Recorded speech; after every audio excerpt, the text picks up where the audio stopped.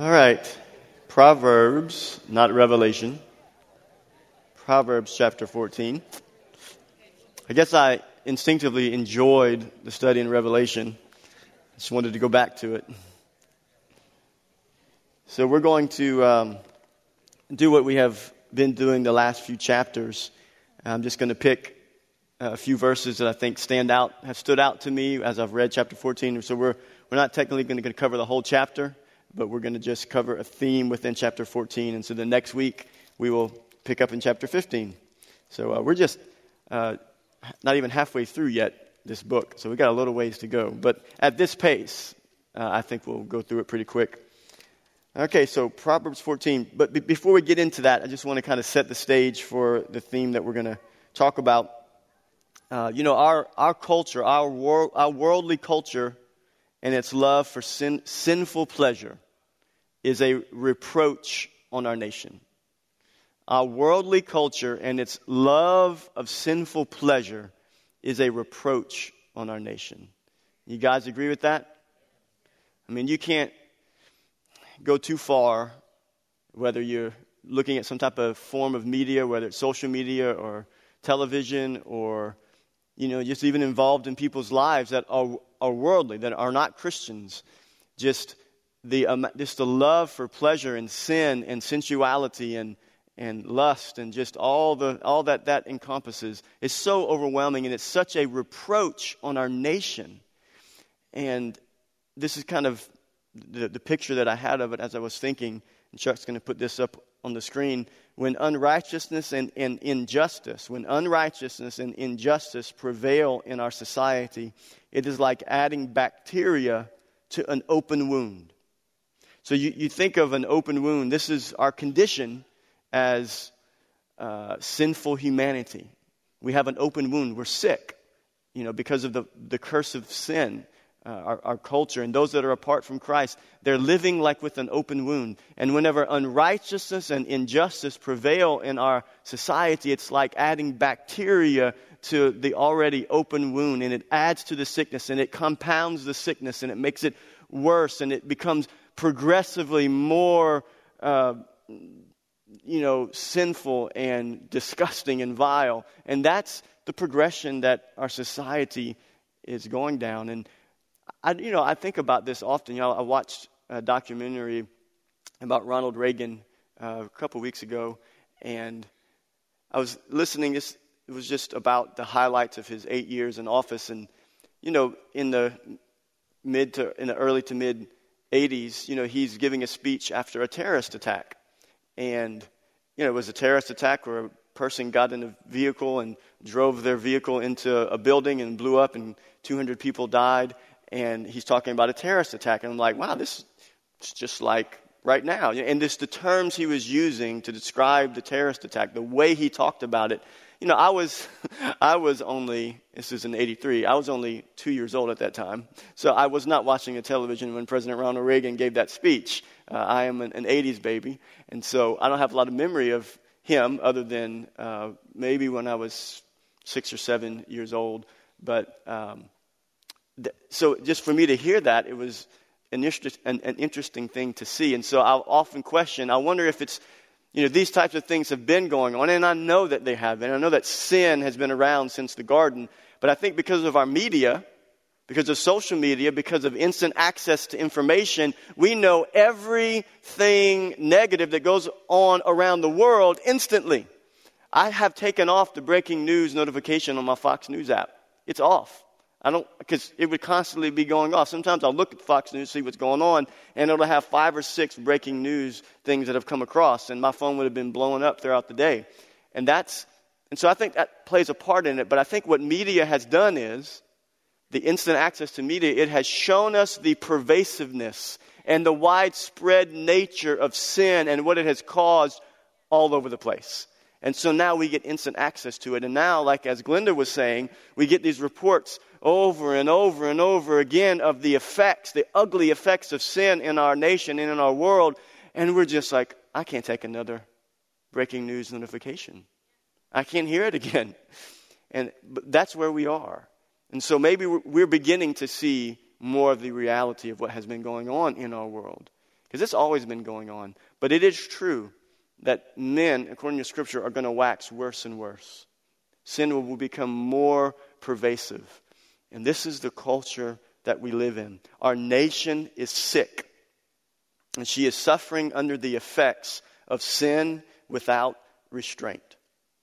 And this is what the Bible says. The Bible spoke about this many years ago through the Apostle Paul in Romans chapter 1. This is what it says in Romans 1, 18 through 19. For the wrath of God is revealed from heaven against all ungodliness and unrighteousness of men, who by their unrighteousness suppress the truth. What truth are these unrighteous men suppressing? For what can be known about God is plain to them because God has shown it to them. If you continue on in 20, 21, 22, 23, it talks about creation. Paul begins to talk about how God has revealed himself through creation. And so unrighteous men and women who do not want to acknowledge God, who want to live this life as their own God, they look at the reality of creation and they see there must be a God. I look at order. I look at creation and I see order and not chaos, and how the very universe is ordered and designed.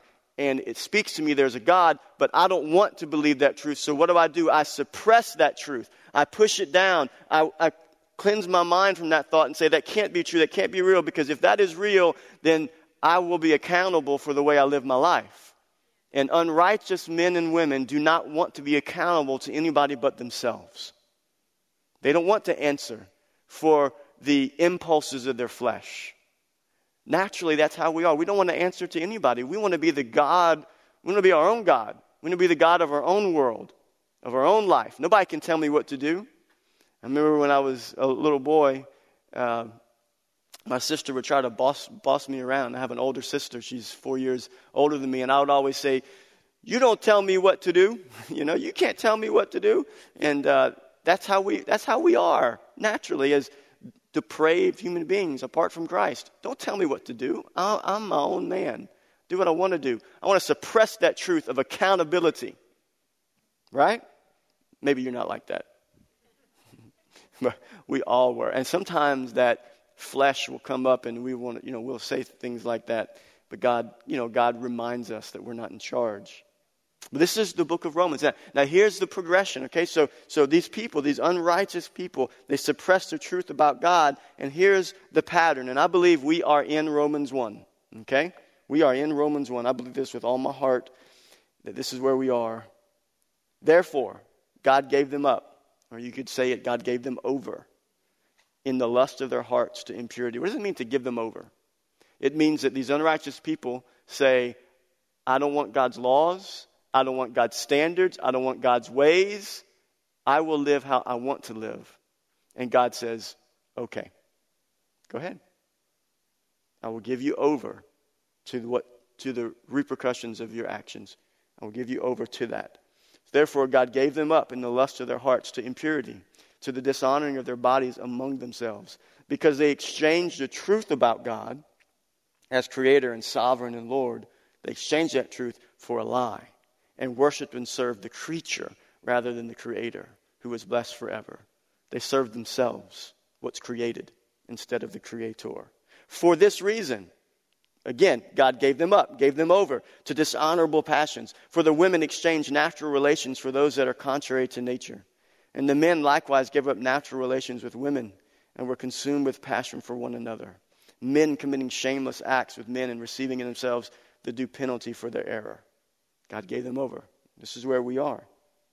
Verse 28, and since they did not see fit to acknowledge God, God gave them up, gave them over to a debased mind. This is like a seared conscience, a seared mind, to do what ought not to be done. They were filled with all manner of unrighteousness, evil, covetousness, malice. They are full of envy, murder, strife, deceit, maliciousness. They are gossips, slanderers, haters of God, insolent, haughty, boastful, inventors of evil, disobedient to parents, foolish, faithless, heartless, ruthless. Though they know God's righteous decree that those who practice such things deserve to die, they not only do them, but give, some translations say, hearty approval to those who practice them. That is where we are in our culture. If you want to live whatever lifestyle you want to live, those that agree with you, they're going to say, go ahead, do it. I believe in you. I heard this coach the other day, basketball coach, delving into the issue of morality. I'm like, stick to basketball, dude. Stick to coaching Duke, okay? He said the NBA All-Star game is not going to be hosted in North Carolina, in Charlotte, because there's a law about the issue of same-sex marriage or gender identity or something in that realm. And this coach who coaches for Duke spoke out and said, he was saying, it is ridiculous. It is embarrassing, is what he said. It is embarrassing that we in our country, that we have a state like that would take that stand. And so what is he saying? He's giving hearty approval to those who want to do what God's word said is clearly wrong, is clearly sinful. And that's where we are in our culture. And it's not just the issue of same-sex marriage or gender identity. It's any area of sin. Whenever someone lives in sin and they don't want to be accountable to God, when they look at somebody else and they're doing the same thing, it gives them approval. And so they want to encourage that person, yeah, go for it, do it, go for it. Let's just all do this together and we will give each other approval in our sinful lifestyle. And this is where we are in our country, in our nation, and in the world. This is our reality. So where's the hope? This is depressing, right? This is overwhelming. You look at this and you think, oh God, what's the answer? Where is the answer? God, we need your help in our country and in our world. And we get overwhelmed and we get frustrated and sometimes we get angry.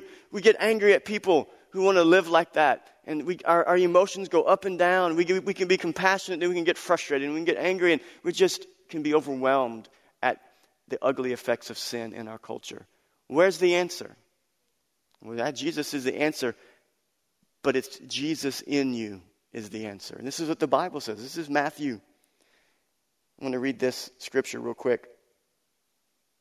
Matthew 5. Well, actually, before we go there, let me read the text in Proverbs that we're going to focus on. And this kind of illustrates what we've been talking about. Proverbs 14:34 says this. It says, righteousness exalts a nation, but sin is a reproach to any people. Righteousness exalts, and this when I was reading through Proverbs 14, and I got to this. There's 35 verses in 14, and I read 34, and I was like, this is the verse I want to focus on. This is the theme I want to talk about. So I looked back through Proverbs 14, and I pulled out some other verses that talk about this theme. But this righteousness exalts a nation. When righteousness rules, when righteousness is exalted, when righteousness is lifted up, when there are righteous men and women in a nation, the nation is exalted. Righteousness exalts a nation, but sin is a reproach. When you look at a nation filled with sin and sinful people doing things that dishonor God, it is a reproach to a nation, to any people.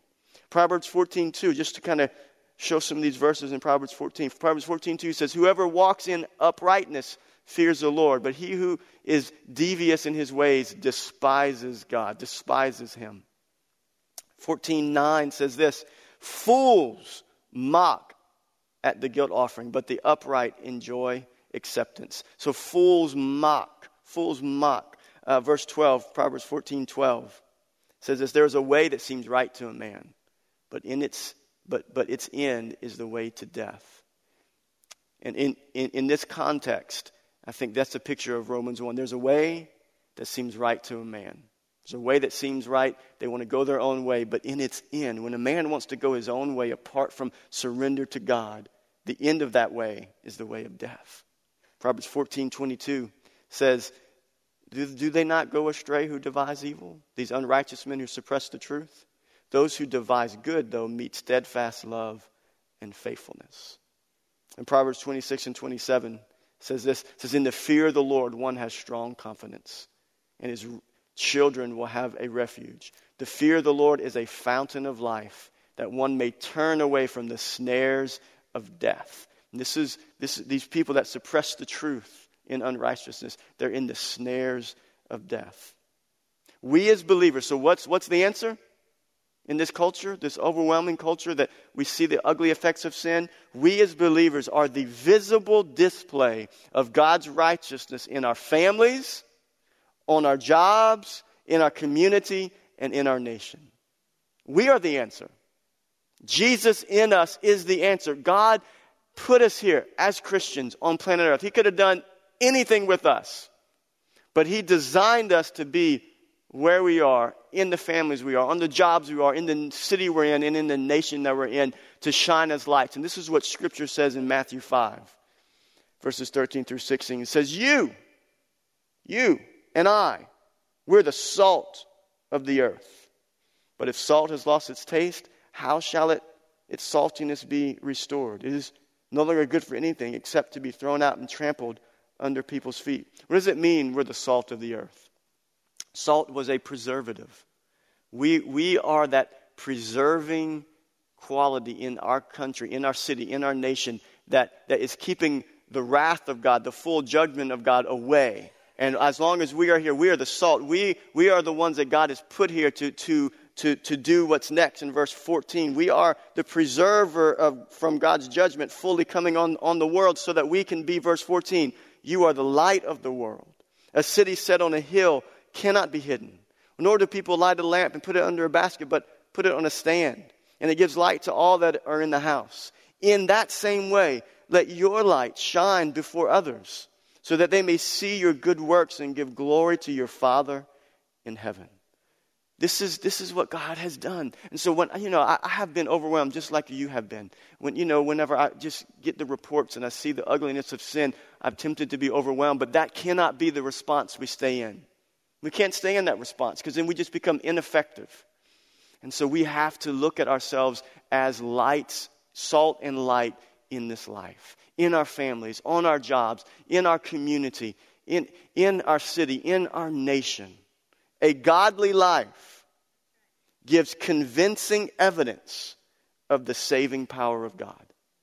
A godly life, a life that displays God's character, a life that displays God's nature. When you are in contact with people that are unrighteous and are suppressing the truth about who God is, when they look at your life, you are salt and light. And it displays to the world the saving power of God and what God can do. Whenever you feed the poor, when you clothe the homeless, when you care for the widows and you care for the orphans, whenever you go on mission trips, whenever you do things, when you do your good works as unto Christ, it displays to the world that you're different. There's something about you that sets you apart, and it's the display of God's glory through the compassion of Christ that's in your heart. That's being salt and that's being light. And that's what it means that when unrighteousness is in a nation, let me read the scripture again. I lost my thought there. Righteousness. That's what it means that righteousness exalts a nation.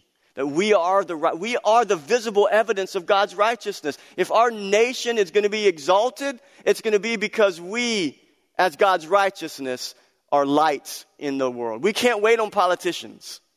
We're looking for a politician to stand up and be righteous. Look, I don't have to have a righteous politician. I don't have to. Just honor the Constitution, and take care of life, and defend marriage. They don't have to be a Christian.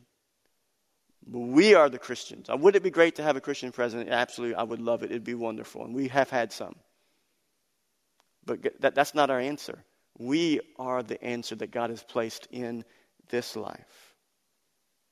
A godly life gives convincing evidence of the saving power of God. So I just wrote down 3 thoughts around this subject of righteousness in our nation, of righteousness exalting a nation.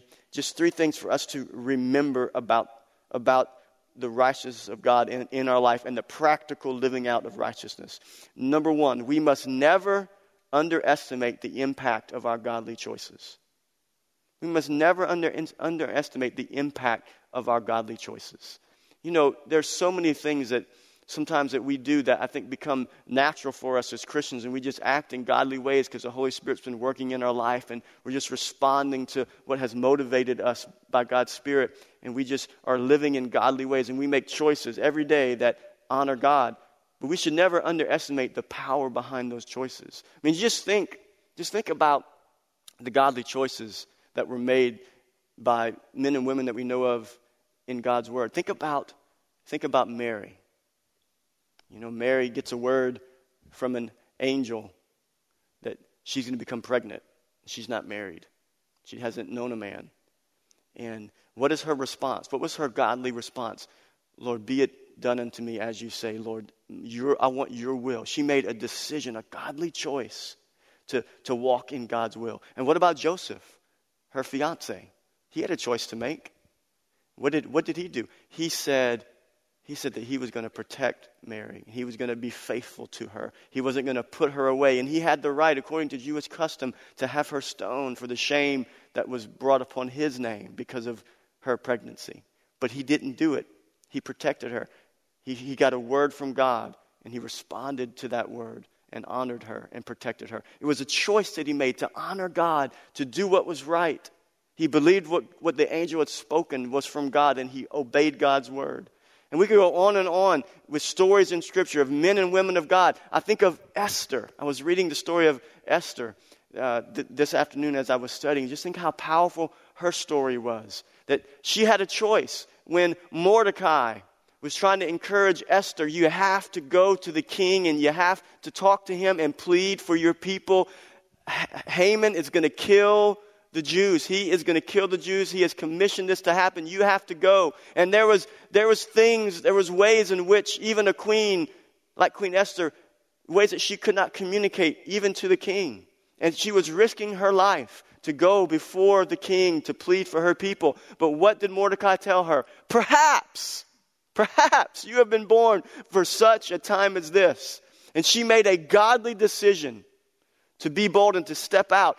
And you look at what happened. God, through her life, saved her people. That's powerful. Godly choices. You think of lives throughout Scripture of men and women that made choices. And sometimes, I think we don't always think about the choices that we make. Sometimes we're not thinking, I wonder what this choice is going to make and how it's going to impact someone's life. And sometimes we find out later on, someone will come and tell you, when you did this or you said that or you responded this way, do you know how that impacted me? Just think about how we respond to people when we're at the grocery store or we're at Walmart. Just the little small things that we say. The godly decision we make to look the cashier in the eye and to say, how are you doing today? How's your life going? And then by the power of the Holy Spirit that's working in your heart, you discern that something's going on in her life. And you look at her and you say, can I pray for you?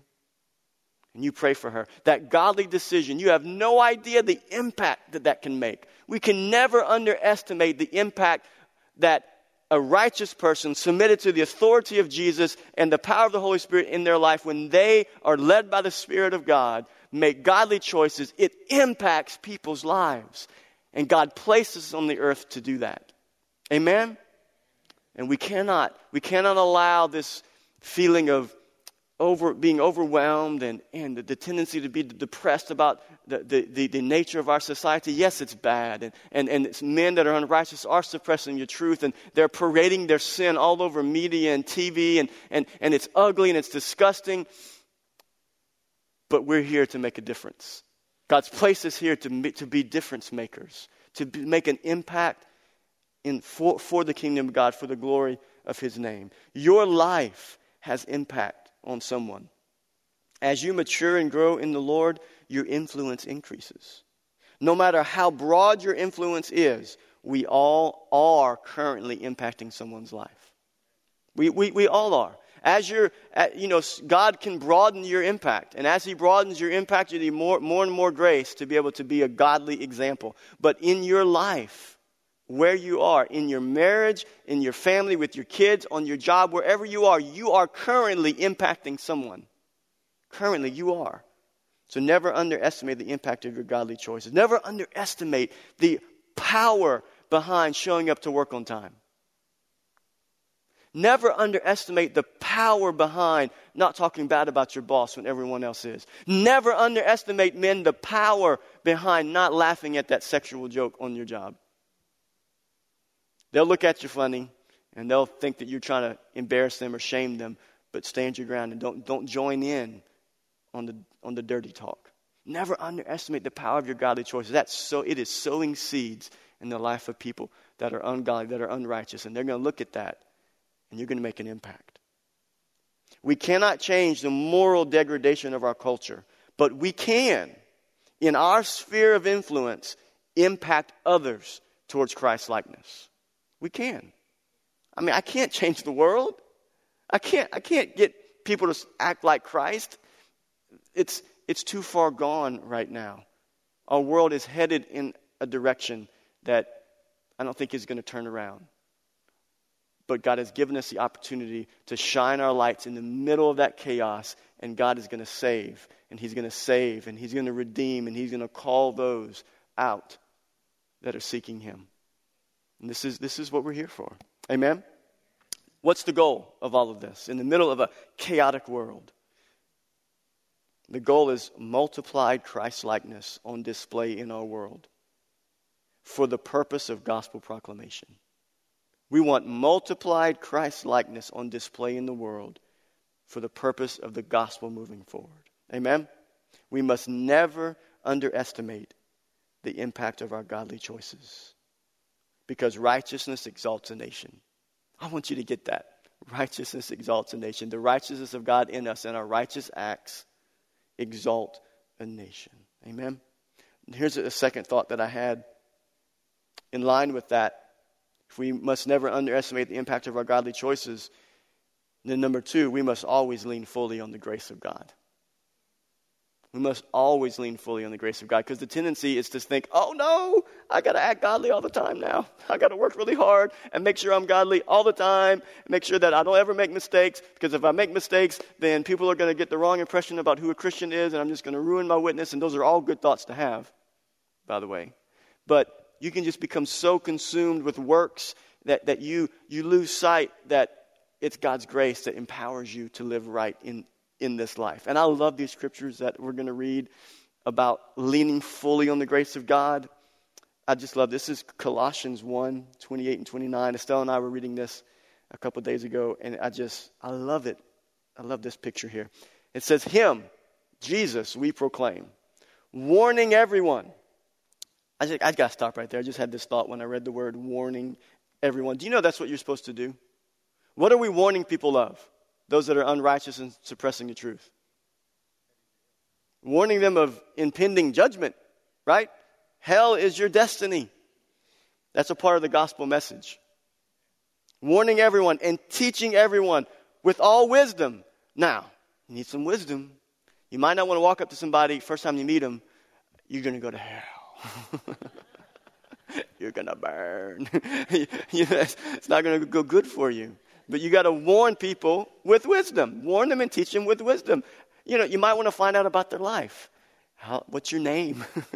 How old are you? Where do you work? What are your interests? Who are you married to? Tell me about your life. That's wisdom. You build a relationship with somebody, and when you have built that relationship with them, then you say, hey, I love you. And this is what happens when you build a relationship with unrighteous people who suppress the truth. This amazing thing happens. You start loving them because you're building a relationship with them. God builds this compassion in your heart. That's the difference between people who judge the world with hatred. They might be telling them the truth. That's the people who picket funerals and Westboro Baptist. That's the Westboro Baptist people. They're devoid of the compassion of God because they just want to go out and tell people what the truth is apart from relationship. They just want to blast that all over, and they do it with hate. They haven't taken the time to get to know people, to develop a relationship with people, and they are void of the compassion that comes from Christ. We still need to warn people. You need to tell them the truth of God's word, but you got to walk in wisdom. Him we proclaim, warning everyone, teaching everyone with all wisdom, now this was all bonus. Okay, that was just all bonus message there. That we may present everyone mature in Christ. And this is the powerful part here. For this I toil, struggling with all His energy. I just love that contrast right there. This is what I do. I toil to do this. I toil and I struggle with His energy. I just love that. Don't you love that? You guys love that? Talk to me. Isn't that awesome? That's good. It's not my energy. I'm toiling, I'm working, and that's the beauty of the Christian life. Is yes, we are pursuing godly deeds so that those godly deeds can be seen in this life. We are responsible to obey God's word.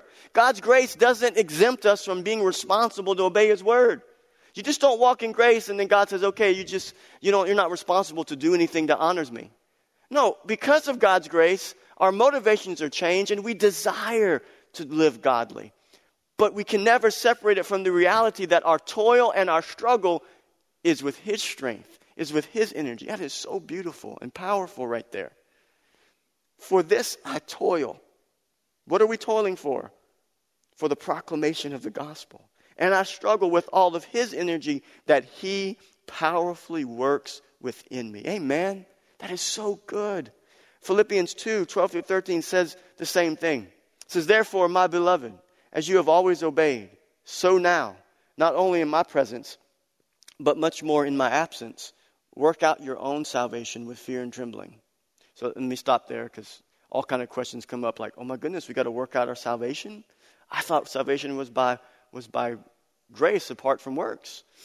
That Greek verb, work out, when it says work out your own salvation, means to continually work to bring something to completion.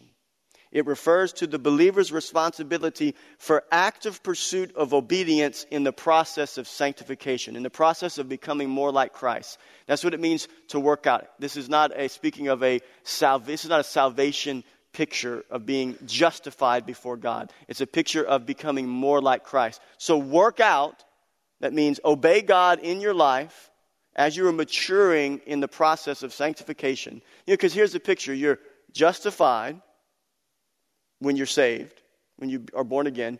And in this middle ground between justification and ultimate glorification, you are being sanctified. But ultimately one day you will be saved fully and fully redeemed and glorified in heaven forever. So this is what that picture is. Work out your own salvation with fear and trembling, with a sense of awe and reverence for God.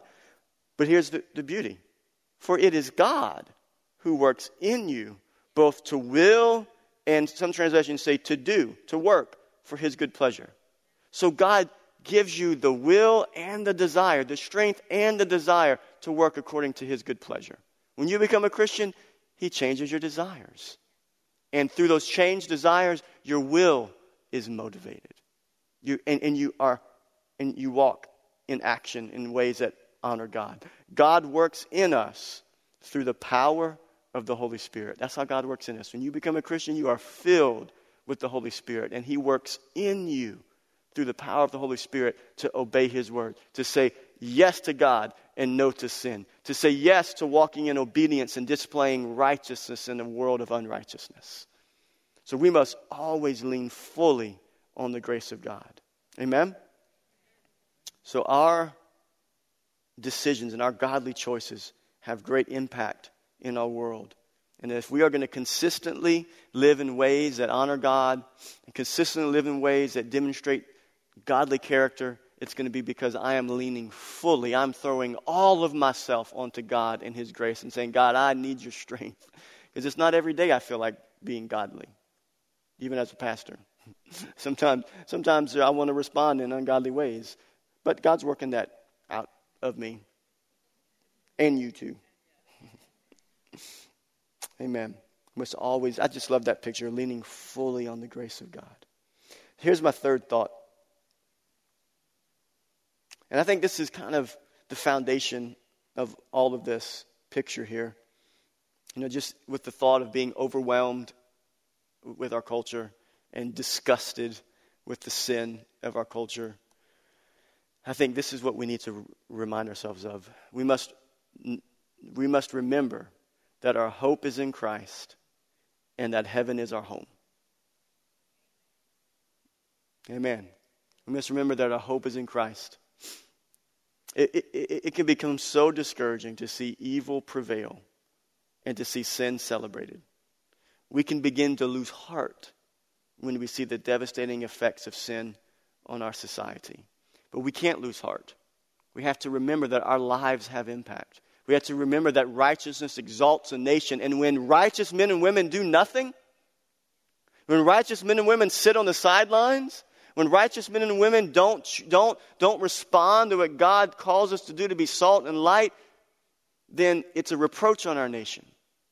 But when righteous men and women who are the display of God's righteousness in our nation. And when we do make a decision to pursue obeying God in our lives, then the gospel is continually proclaimed in all the spheres of the influence that God has given us.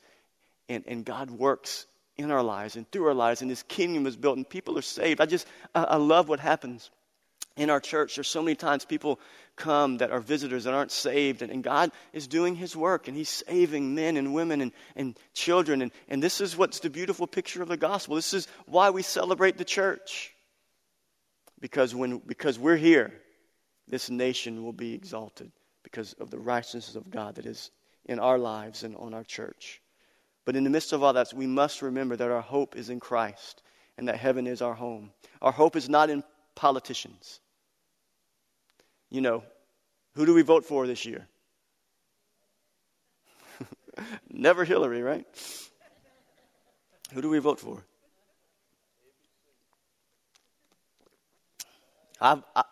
I choose to vote for Jesus. I choose to vote for Jesus as the ultimate ruler and leader and authority of our nation. He's got my vote always, now and always and forever. But I am going to vote for somebody other than Hillary. And it will probably be a man with funny hair. But anyway, so who do we vote for? I have no hope in Donald Trump, okay? I don't trust the man. All politicians, he can talk his game all he wants. I'm not a politician. I'm an outsider, and I'm a businessman. I'm not in the political game. Yeah, he is. That's how he got the nomination. He's been in the political game forever. He's been giving money to all the liberals all along. However he can boost his pocketbook is what he's going to do. He's funded Hillary. He's funded liberal agendas all of his life because it got him where he wanted to get. And now he can ride the Republican ticket, and he got where he wanted to be. But my prayer is that God will get a hold of him. My prayer is that he will surround himself with men and women that love God and that will guide his policies. But my prayer and my hope is in God, not in a hope that Donald Trump will do anything to fix this nation. Because he can't fix this nation. Only Jesus can fix the nation. And I watched the RNC, and people cried when Donald Trump walked out. I thought, oh my, how sad our nation is. Right? I mean, placing their hope. I had such compassion for these people. I cry when I think of Jesus. I cry when I'm in here worshiping the risen Savior. That's because that's where my hope is. But whenever in this life your hope is Donald Trump, God bless you. You need a new revelation in life. I mean, it's sad and comical at the same time. It's difficult. Our hope is not in politicians. Our hope is in Jesus. So whoever gets elected, look, I just want to tell you, if Hillary gets elected, we're going to wake up the next day. November 9th, the sun will rise. And God's kingdom will move on.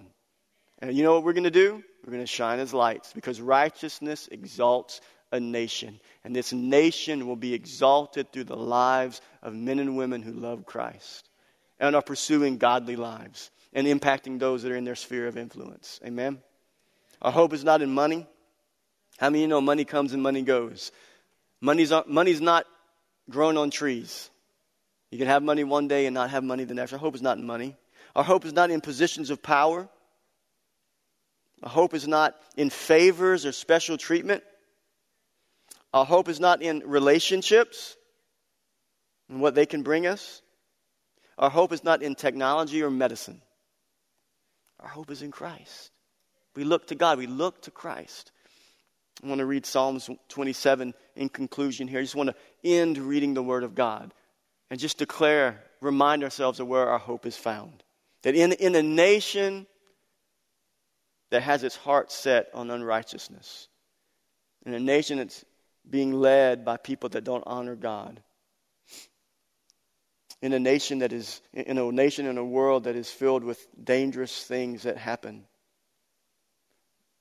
we must remember this truth from Psalms 27, 1 through 14. It says, the Lord is my light and my salvation. Whom shall I fear? The Lord is the strength of my life. of whom shall I be afraid?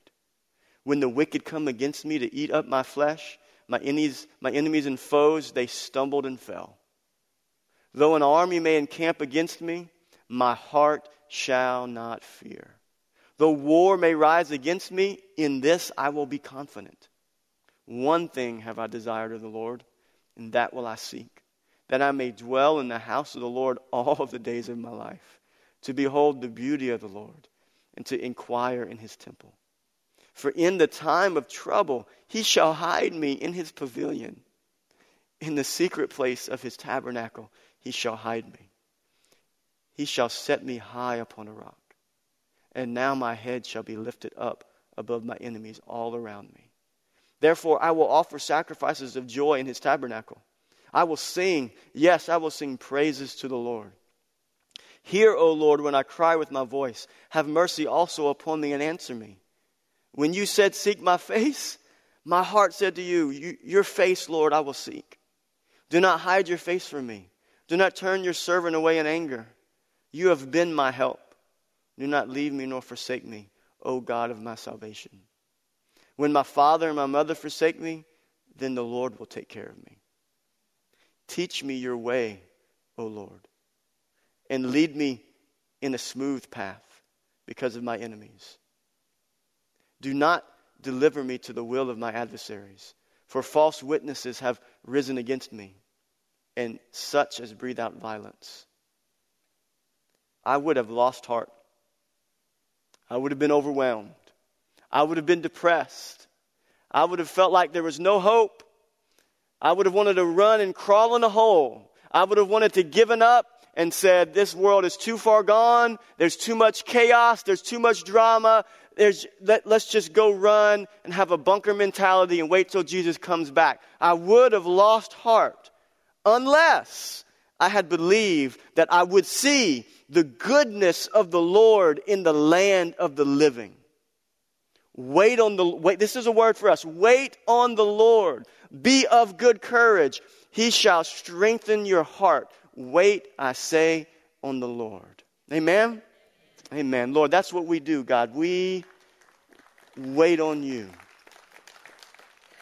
God, we wait on you. We will be of good courage. God, we will take heart. Lord, we trust you. God, our trust and our hope is not in man and politics and positions and power. God, our trust is in you, God. And I thank you, God, that you have commissioned us to be instruments of light in the midst of darkness. And the darkness cannot quench the light. And so, Lord, I pray, Lord, that you would help us by the power of your Holy Spirit as we lean fully on your grace. I pray that you would help us to never underestimate the power of our godly choices and the impact that it makes in a dark world, in a dark culture.